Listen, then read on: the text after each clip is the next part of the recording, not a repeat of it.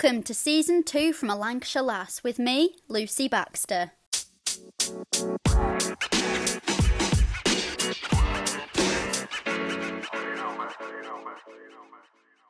Joining me today is Michelle from The Rewilding, a place to explore experiences, retreats and feasts inspired by nature and human connections, and it's based in rural Lancashire in Cochrane. I'm really into this, and so I'm really excited to chat with Michelle more all about it. But first, welcome to the podcast, Michelle. How are you doing today? Yeah, I'm doing pretty good, thank you. Great. So take me back to why you first set up this business. Yeah, so I am born and bred in Cochrane, which is just, Lancaster area. I grew up on a farm, and when I was a teenager, I sort of thought I'm going to leave the area. After school and stuff, I thought I want to leave Lancaster and go and explore the city, go off to uni and go traveling and that sort of stuff. And I thought, well, I don't know if I'll ever really come back to Lancaster or come back to the farm. And so I went off and did all of that, and then found myself getting quite burnt out. And the job that I was doing at the time, I was doing a lot of traveling with it, like all over the world. And I got completely burnt out, really, and kind of found that call to come home. And the job that I was doing at the time was all about community. It was all about bringing people together, and I was doing different events and cultural experiences and that type of stuff. And I sort of thought, I can do this at home, somewhere where I love, a place that I know really well, and somewhere where after feeling burnt out, that I can go and feel grounded and nurtured in that sort of nature environment. So yeah, that's kind of how it all started, really. So I came back about 3 years ago, back to Lancaster. So what's the philosophy behind Rewilding, and what's it all about? Yeah, so the philosophy is quite simple, really. It's about coming together in real life with other humans to do really simple things. We live in a world now where everybody's so distracted, everybody's working all the time, life is so fast paced, and it's called the rewilding because it's using the concept of using the term rewilding, which is obviously a massive buzzword now, but in the environmental sense of it, that's to let things go back to how they were, to how they used to be. So I'm applying that to us as humans, because I think if we're going to solve our relationship with the land and the planet and our environment, we really need to look at ourselves and how we show up in communities, like what community means, and just coming together in real life to do really simple activities and things that we've lost as well, like basket weaving, even just coming together to dine and share food with each other. That's what we did when we were hunter-gatherers, and we came together to commune together. We did it always over food, and now people don't really even do that at home. They don't sit down in front of in front of the TV versus with their family, talking and sharing at the end of the day. Do you think that, I don't know, as the country and as the world has gone more digital, that it's kind of, I don't know, people have lost that human connection with people? Do you think that's kind of the link and the correlation? Yeah, absolutely. And I think as well, I feel quite conflicted after COVID, because it was amazing in some senses in terms of really slowing down. For obviously that's not the case for everybody. I don't want to say that it was, but slowing down and spending more quality time with each other in real life. But now I think, we've come into this world of remote working, which is great because it gives flexibility. But on the flip side of it all, I don't think it's a good thing, because we need to be in offices, we need to be with other people. That's what we were designed to do, to be with other people. So I think it's the technology side of stuff is quite unknown. Obviously there's lots of great stuff with it, lots of innovation, lots of different ways to connect, but the human aspect of coming together with other people is fundamental to our human needs, and like the flip side of that is loneliness, and we know how much that impacts on mental health and people's overall well-being. Yeah, I definitely think before the pandemic I'm quite a sociable person and an extrovert, but I think after the pandemic I'm a bit less like, oh, let's go out, and I'm more, let's stay in and have food, or I think maybe because it was such a big chunk of time in people's lives. People went in when they were 18 and came out at Yeah. like an adult in a full-time job, and you think like it shifted so many people's like opinions and what they do, and like people might have got more into nature then when they were allowed on their one walk a day, and then now they've kind of adopted that as their life, like you said, and people might have really got into and changed their mindset, and it might have allowed people like to really, you know, like change what they're thinking, and like you said, change and walk and get involved in nature.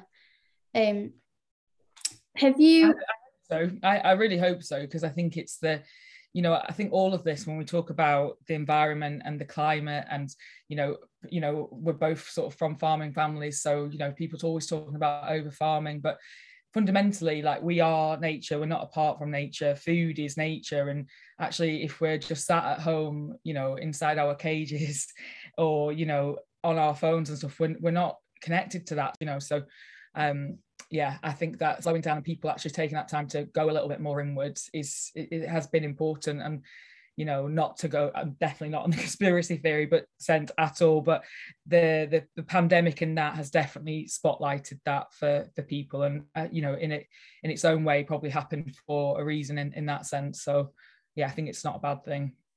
Have you always been, obviously coming from a farming like background, you've always been interested in nature, but have you always been into kind of like the meditations and sort of breathing? And you know, there's loads of, I did a course in the pandemic, it was like a 1 week breathing course, and it was like loads of different speakers around the world, different breathing techniques to help you sleep, to help you like just breathe better and to help relax you. Have you always been into that kind of, I don't know, mentality? That sounds really interesting. I love the idea of that course. I don't think I have, honestly. I think when you know, like being a little person growing up on a farm, you're always curious, because you're making your own fun, aren't you? You know, you're on your own basically, or with your siblings. And so I think in that sense, like the curiosity aspect, and then my view on, you know, going away, being overseas, or going off to uni, or going to have different experiences, I think brings different things into your own perspective. So, you know, openness to trying different things like meditation or breathing, or, you know, different activities. So it's definitely not something that I've always been into. And I think, like, again, coming from the countryside, you know, those things, I think a lot of people sort of think, oh, that's a load of nonsense. But, you know, it's kind of like, you've just got to try it and you feel so much better, don't you? And freer and lighter than when you do these things. And a lot of these things that we're talking about, meditation and breathing or whatever it might be, we're doing them all the time, you know. I think, you know, farmers, in the sense of like what it means to meditate, they're probably doing that all the time, just by being sat on the tractor, you know, in silence, just kind of really having that, creating space to think. And that's all it is, really, isn't it? Meditation, it's just creating that space. And you know, when you look out into nature, like I'm looking out my window now and I can see the vista at sea level, which is, you know, nothingness. So you can really tune in. Whereas if you're in a city and there's cars passing by and horns honking and all of that, like, you can't create that space. Yeah. So you're based in Cockham, like you said. What can you do when you like come to you, or what is there for people to get involved in? Yeah, good question. So so we have various different events on and workshops. Our signature event is our supper. So it's a seasonal supper. We, at the moment, we're doing it once a month, but we'd like to do it more. And that's all about cooking. We're using different techniques, but mostly like traditional techniques, but we're mostly cooking over the fire. And it's all about using wild ingredients, seasonal ingredients, and highlighting British produce and British ingredients from, you know, local farmers. So where we are here, we're right on the salt marsh on the edge of the Morecambe Bay estuary. So we're using a lot of our neighbours, Stuart and Caroline, we use their salt marsh lamb. And then we had, like, their supper we had at the weekend, there was all sorts in the menu, like hogweed pitters, and what else do we have on there? We had some mackerel, which we get from the supplier in Garstang. So lots of different things, but really about celebrating British produce, seasonal ingredients, and, you know, the countryside, really. And then we do arts and crafts sort of workshops, so things where it's more practical, hands-on, and nature-based activities where it's all about like foraging or nature connection, forest bathing, that type of stuff, and bushcraft, things like that. And then we have retreats on where people can come and do those same sort of experiences, but for a longer period of time. Because we have some holiday cottages on the site as well, which should go under Patty's Barn, so people can stay with us for it's typically like a weekend or longer if they're just come on their own.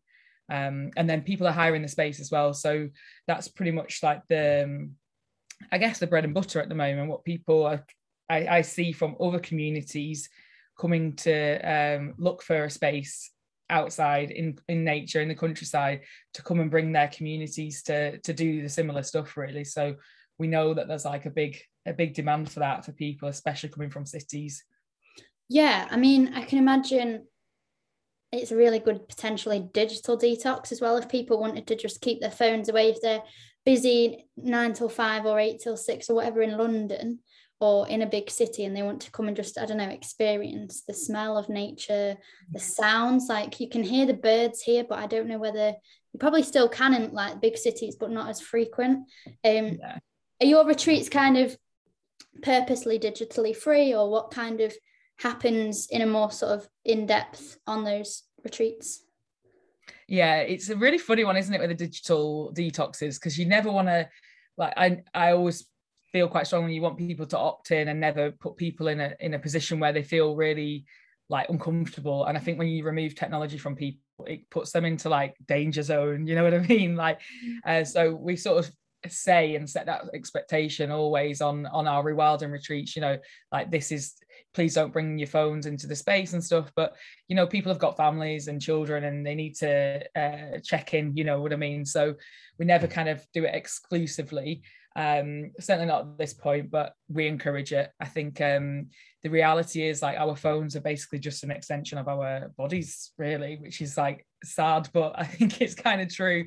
And it's like the elephant in the room, isn't it, that we're all in on it, but nobody really wants to admit it, but we're all pretty much addicted to technology, really. So I think as long as people have an awareness that they're maybe out of the room for a few hours and they're not with their phone, I think it's like, it gives that mirror a little bit. So yeah, maybe does that answer that question? Yeah, I mean, I had a look at, like, when researching this, like at the retreats, and the winter one looks so interesting, and that's sort of to do with like astronomy, is it, as well? Like, there's a bit of a, yeah, I try and with all of the retreats, I mean, there's so many people doing retreats at the moment, because I think in these communities people want that, they've got to purposely make a financial exchange with like their time and their money to kind of set aside that time to make themselves rest, because people don't do it normally, if you know what I mean. They're not creating that space in their weeks or the weekends.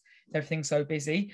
So and all of them would just try and make them so they are nature-based stuff. Again, like the astronomy, like you think back to way back when, that's how we read navigation, and we don't do that anymore. So I think just reminding people and like relearning some of these things that we're massive, when we look up at the sky where we are, and it's probably where you are as well, you get to see all the stars, but whereas like when you're in a city, it's just full of smog, isn't it? You don't see those things. So is it just you then who like owns the business, or do you have like a team that help you organize the retreats and things, or is it kind of you all weekend, kind of a master of all trades doing everything? I'm definitely not a master of all trades. I am a bit of a one-man band, but so where I am now, it's called Patty's Barn, and that was a farm diversification project from our family. So just because of British agriculture has always been, uncertain, farmers always looking for ways to diversify. So we have the holiday cottages here. And then when I moved back to the area about 3 years ago, started doing events and retreats, sort of taking my past experience and bringing it back here. So I kind of am the host, if you will, and coordinating, but I'm always working with people who they're like a handpicked team, if you will, and who I believe are excellent at what they do and are experts in their field. So like Rob, who I work with, the chef from Forage and Field, like he is amazing on the fire. I couldn't do that. I just couldn't manage the fire and cook for 30 people. It's a real skill, and you've got to hone it. So you know, there are elements that I do on the retreats and facilitate, but mostly I'm bringing people in who I think are experts, and then keeping it fresh, you know, working with different people. So to encourage people to come back and try different things as well. It does sound like a really kind of relaxing and, I don't know, like fresh, like you mentioned, kind of space. If people are wanting to like hire the space for private events, what does it actually look like? Like, talk me through kind of the aesthetics of it, maybe. Yeah, so it looks like our event space is it's a rustic venue because you know, it was used to be a working farm, so we've really tried to keep that and keep those characters as part of the spaces. And in our inside space where people do you know, maybe more wellness activities, or it's a multi-use space, and it's kind of got that inside outside feel. So there's branches hanging everywhere, and you know, it's all kind of reclaimed furniture, that kind of thing. And then the outside barn, that's you know, like the Yorkshire boarding that goes alongside of like an agricultural building. So it's got like air coming through, and you know, there's an open fire in there, and we like to have that table in that room set up for banquet style dining. So lots of candles and foraged greenery on the tables, and yeah, it feels quite special when it's all set up. And I think what's good about it is the spaces are versatile, and you know, when you hire a space, if you were going to bring your team at work together, and you might end up in Holiday Inn, and you know, not bashing Holiday Inn, but they're the same everywhere you go, aren't they? You know, it's kind of like that corporate environment, whereas this is definitely more I'd say like interesting and hopefully inspiring, and feels more creative when you are there. And then obviously, well, not obviously, but we're based on the seawall here at Cochrane. So the vista is like out to sea with amazing sunsets. And then we've got the agricultural land inwards, and there's a couple of little woodlands where people can explore, and some ponds and that type of thing. So yeah, it's quite a versatile space. It sounds like a really untapped market for, like you were mentioning, like corporate events, you know, like corporate away days, if they wanted to do something different, have a few meetings, but like unwind and sort of help with their well-being. Is that something that they hire it for? Or is that quite I can just imagine like a load of guys from London, like business, Canary Wharf, just coming in their suits and then being like, just strip it back, and they like just get back into nature and just like ground themselves? Or is that not really happening much? No, definitely. And that's kind of a bit of my strategy for the end of this year to the following year, really, because I think what we sort of said at the start of this, you know, those when people are in the city and it's just so much, isn't it? It's too much all the time. And you know, a lot of these organizations now are remote working, so they're not having any space to come and, you know, either unwind or whatever it might be, or connect as a team. So 100%, yeah, it's definitely a good spot for corporate away days or weekends, and that's something I'd quite like to tap into a little bit more going forward. So in terms of yourself, like retreats you've been on, have you ever been on any like abroad, or any, like, what's been your favorite retreat that you've been on, and like why was it so good? Yeah, that's a good question. I always feel quite funny about this word retreat, because I think it has a lot of connotations attached to it of, you know, like luxury and all of that sort of stuff. But I think it's what that word that translates, and people know what it is. It's a space to kind of come and do stuff for yourself. But for me, when in my sort of last job, I was moving around quite a lot abroad and did a few workaways. And that's actually one of the main things that inspired me to come home and do what I'm doing now, because I was thinking, hold on a second. I mean, I was in Mexico and I was on a workaway, and it was kind of a bit more like I want to say a commune, but where people were doing, everybody kind of had a role in the space, you know, to cook and to clean and that type of thing. And I really love that aspect of everybody having a part, and you know, there's a balanced exchange going on in the community and the environment. And I thought, you know, I'd love to do more of this. And so that's kind of like why I came home to do that. And it's a different sort of setup, if you will, but the thing that I love the most there is just the community aspect, and really connecting with people, and people coming together to share in these spaces and have really, you know, meaningful experiences and times and conversations, and share food, and just like be human together, honestly. So the community that you have, and like how when people have come, like do you kind of stay in touch with them? Is there a community people join, like a network, or how does that work? Yeah, I think how it's sort of evolved really, because I am a bit of a one-man band in this sense, and the people that you are working with, they're all sort of like-minded, so you definitely find yourself developing like friendships and relationships with these people. So that's just, yeah, it's the natural byproduct of, I guess, what we're doing. I try and send out a regular newsletter, which is not always easy, but to keep people up to date and encourage people to keep coming back, and just sort of in the process of having a few more community events now, which will be free to join versus like a supper where it costs money to come to. So keep an eye out for those. But we do things like a regular litter pick on the seawall here, which the idea of that is obviously to keep the space clean, the area clean, and then also encourage people to come and engage with the natural surroundings and try and build that community feeling up as well. Do you find that it's more women or men that potentially are interested in it? I mean, it's kind of a very sexist question, but you do presume that, well, and it might be wrong, but I presume that women are more into it and men are kind of like, that's a bit flowery and... Yeah. You know what I mean? Yeah, I know what you mean. And it's definitely more women. But interestingly, I think because I'm doing a few different things with the retreat side and the food side, like I know the food side and the kind of cooking with fire and the ingredients definitely speaks to that male audience. But this is something I need to work on. But I know that because if somebody looked at my website or my Instagram, you would see those things like maybe yoga or something that's more female focused.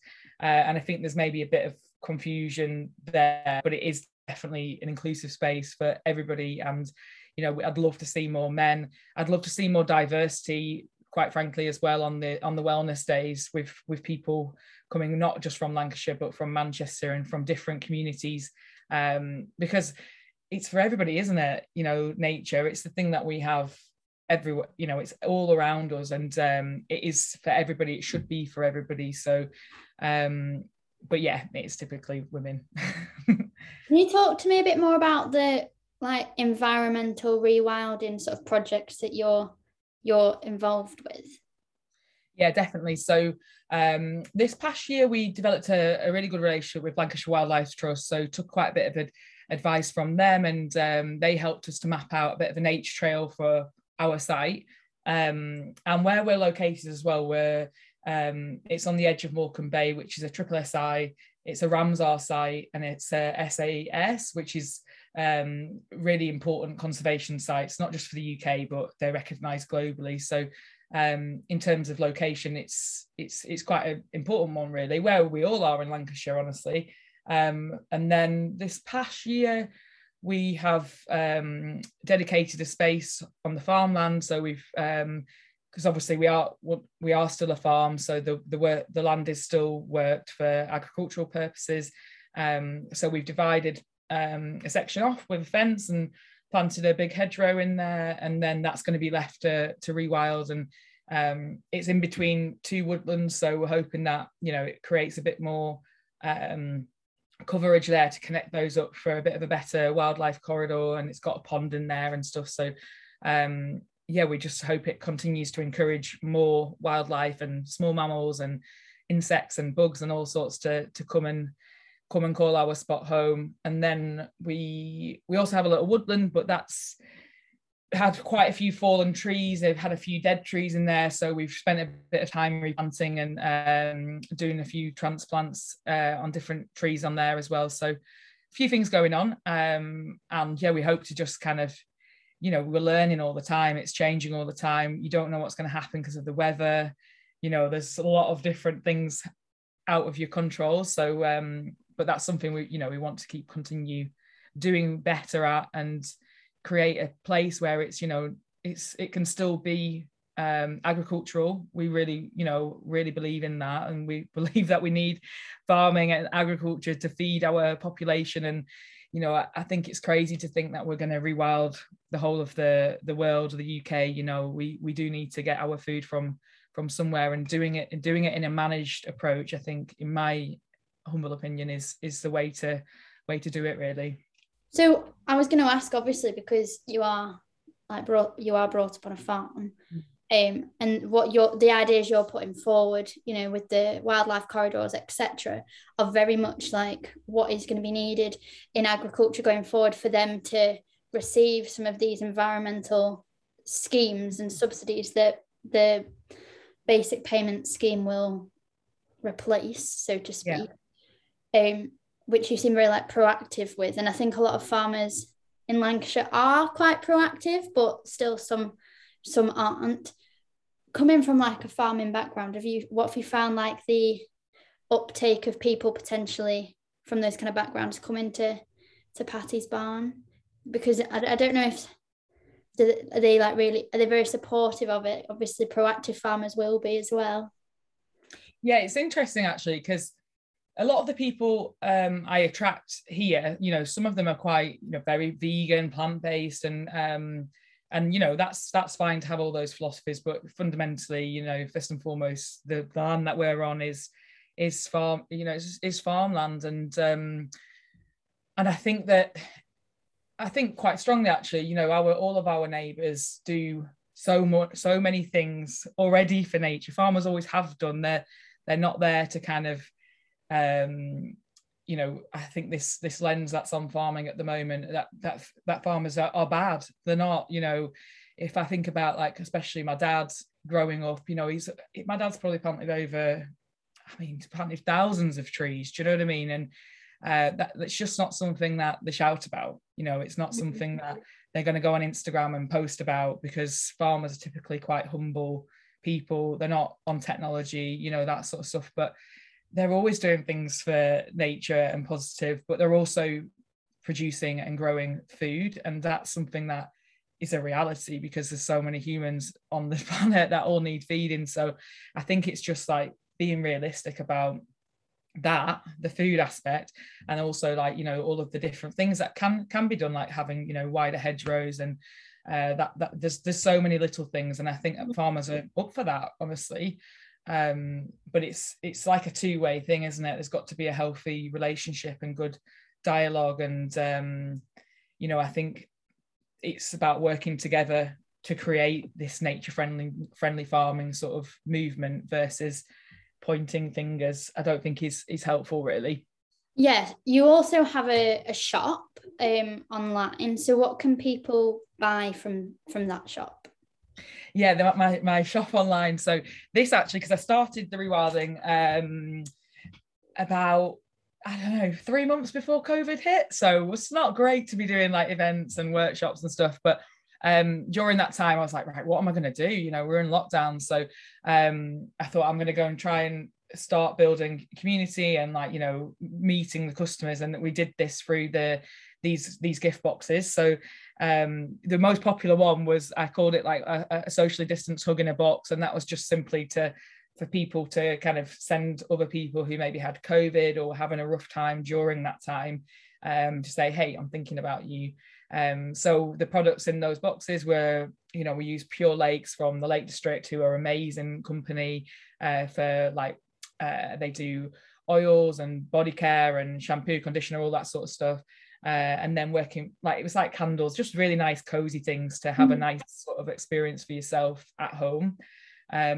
So I definitely still doing that, and but it's one of those things that's, now we're back in action with events and in-person stuff. It's sort of taken a little backseat, unfortunately. So what events are coming up that people could potentially book onto, or happening if people wanted to visit? Yeah, definitely. So I really encourage people to come and join us for the supper clubs. Would love to get and we'll be getting more dates on with, you know, various different chefs, but I just think that there's always a really good vibe. You're always going to have a good meal and try something that you potentially wouldn't have thought about trying before. I think that I just think they're really, really good experiences. So I really encourage people to check out the food experiences. And then we've got lots of day retreats coming up with people who are hiring the space. You can mostly find those on the website and book directly through me, or it might redirect you to their websites. And then we have other things like, I know I keep mentioning the basketry, but I have a regular lady who comes, Julie, to do willow weaving. They're really, really good activities. So, and then always check out the retreats if you want something for like a 2 to 4 day experience, and encourage both men and women to come on those, because they're for everybody. It's especially the rewilding retreats they're more designed for like nature-based activities versus kind of the typically more feminine, you know, like, I don't know, yoga and that type of thing. We don't typically do those things. It's more bushcraft and foraging, and there is quite a bit of spiritual stuff there too, but, you know, nothing that feels exclusive or not inclusive for people. No, it sounds really exciting. And from having a look on your website, there was a load of things I'd be like, oh, I'd like to go to that, I'd like to do that. So if people do want to sort of find out more information, is the best thing your Instagram, or is the best thing your website? What's the best way? Yeah, I'd say definitely the website, which is the-rewilding.com, and then on Instagram it's at the Rewilding Community. And yeah, you can find out all the events definitely on the website, and then Instagram is obviously, it's all the visual stuff, isn't it? And but yeah, to find out what's on, definitely check out the website. Oh, well, I just want to say thank you so much for sort of coming on and chatting about that. It's been really interesting, and I think it's something that kind of everyone needs to do. Everyone needs to have like I was speaking to our friends who live in London, and they get a well-being allowance, so they can spend that on something for their own well-being. So I think it's something that everyone should have to do, so that they improve internally and externally. Yeah, definitely, especially in this like crazy busy world where everything's just gone a bit wild at the minute. So yeah, I think so as well. Thanks for listening, and we'll see you next week.